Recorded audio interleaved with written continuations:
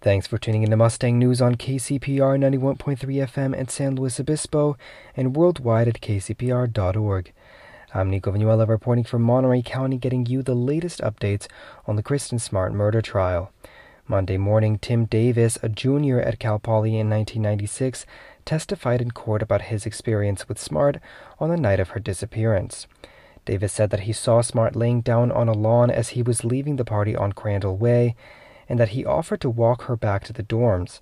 Smart told Davis, quote, "I'm cold, I just want to go home," end quote. Davis, Smart, and another student, Cheryl Anderson, began their walk back to their dorms.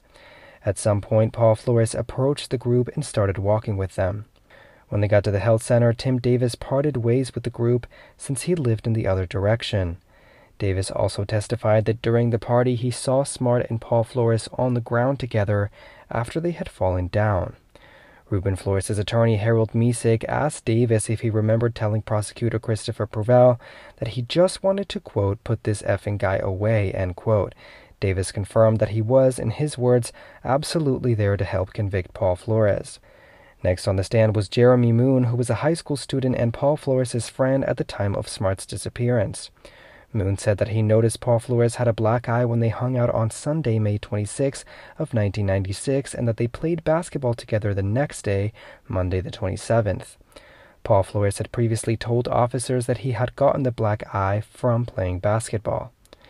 Investigator James Camp was also called to the stand on Monday, where he confirmed that in 2021, he and Purvell had shown Moon some transcripts of interviews that Moon gave to officers in 1996 to refresh his memory before his testimony.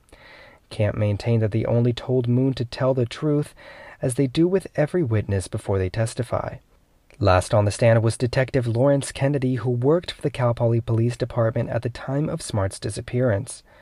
Kennedy said that he interviewed Paul Flores on the Tuesday after Memorial Day weekend, which was the first day he was assigned to the case. When talking about Smart, Paul Flores said to Kennedy that he, quote, "basically didn't know who she was," end quote. Kennedy said that Paul Flores had a black eye on that Tuesday and that he told him that he saw Smart for the last time near the intersection between Perimeter and Grand Avenue, where they parted ways to go to their dorms. Paul Flores then told Kennedy that he talked to another student in Santa Lucia, where he lived, took a shower, and went to bed. Kennedy testified that he asked Paul Flores to identify the student he talked to so that the police could interview them, but that they never found the student. Paul Flores is currently charged with Smart's murder, while his father, Ruben Flores, is charged with accessory to the crime. If convicted, Paul Flores can face anywhere from 25 years in prison to a life sentence. His father is facing a maximum sentence of 3 years. For more detailed daily accounts of the trial's events, you can visit mustangnews.net or follow Mustang News on Twitter for updates. For Mustang News on KCPR, I'm Nico Vanuela.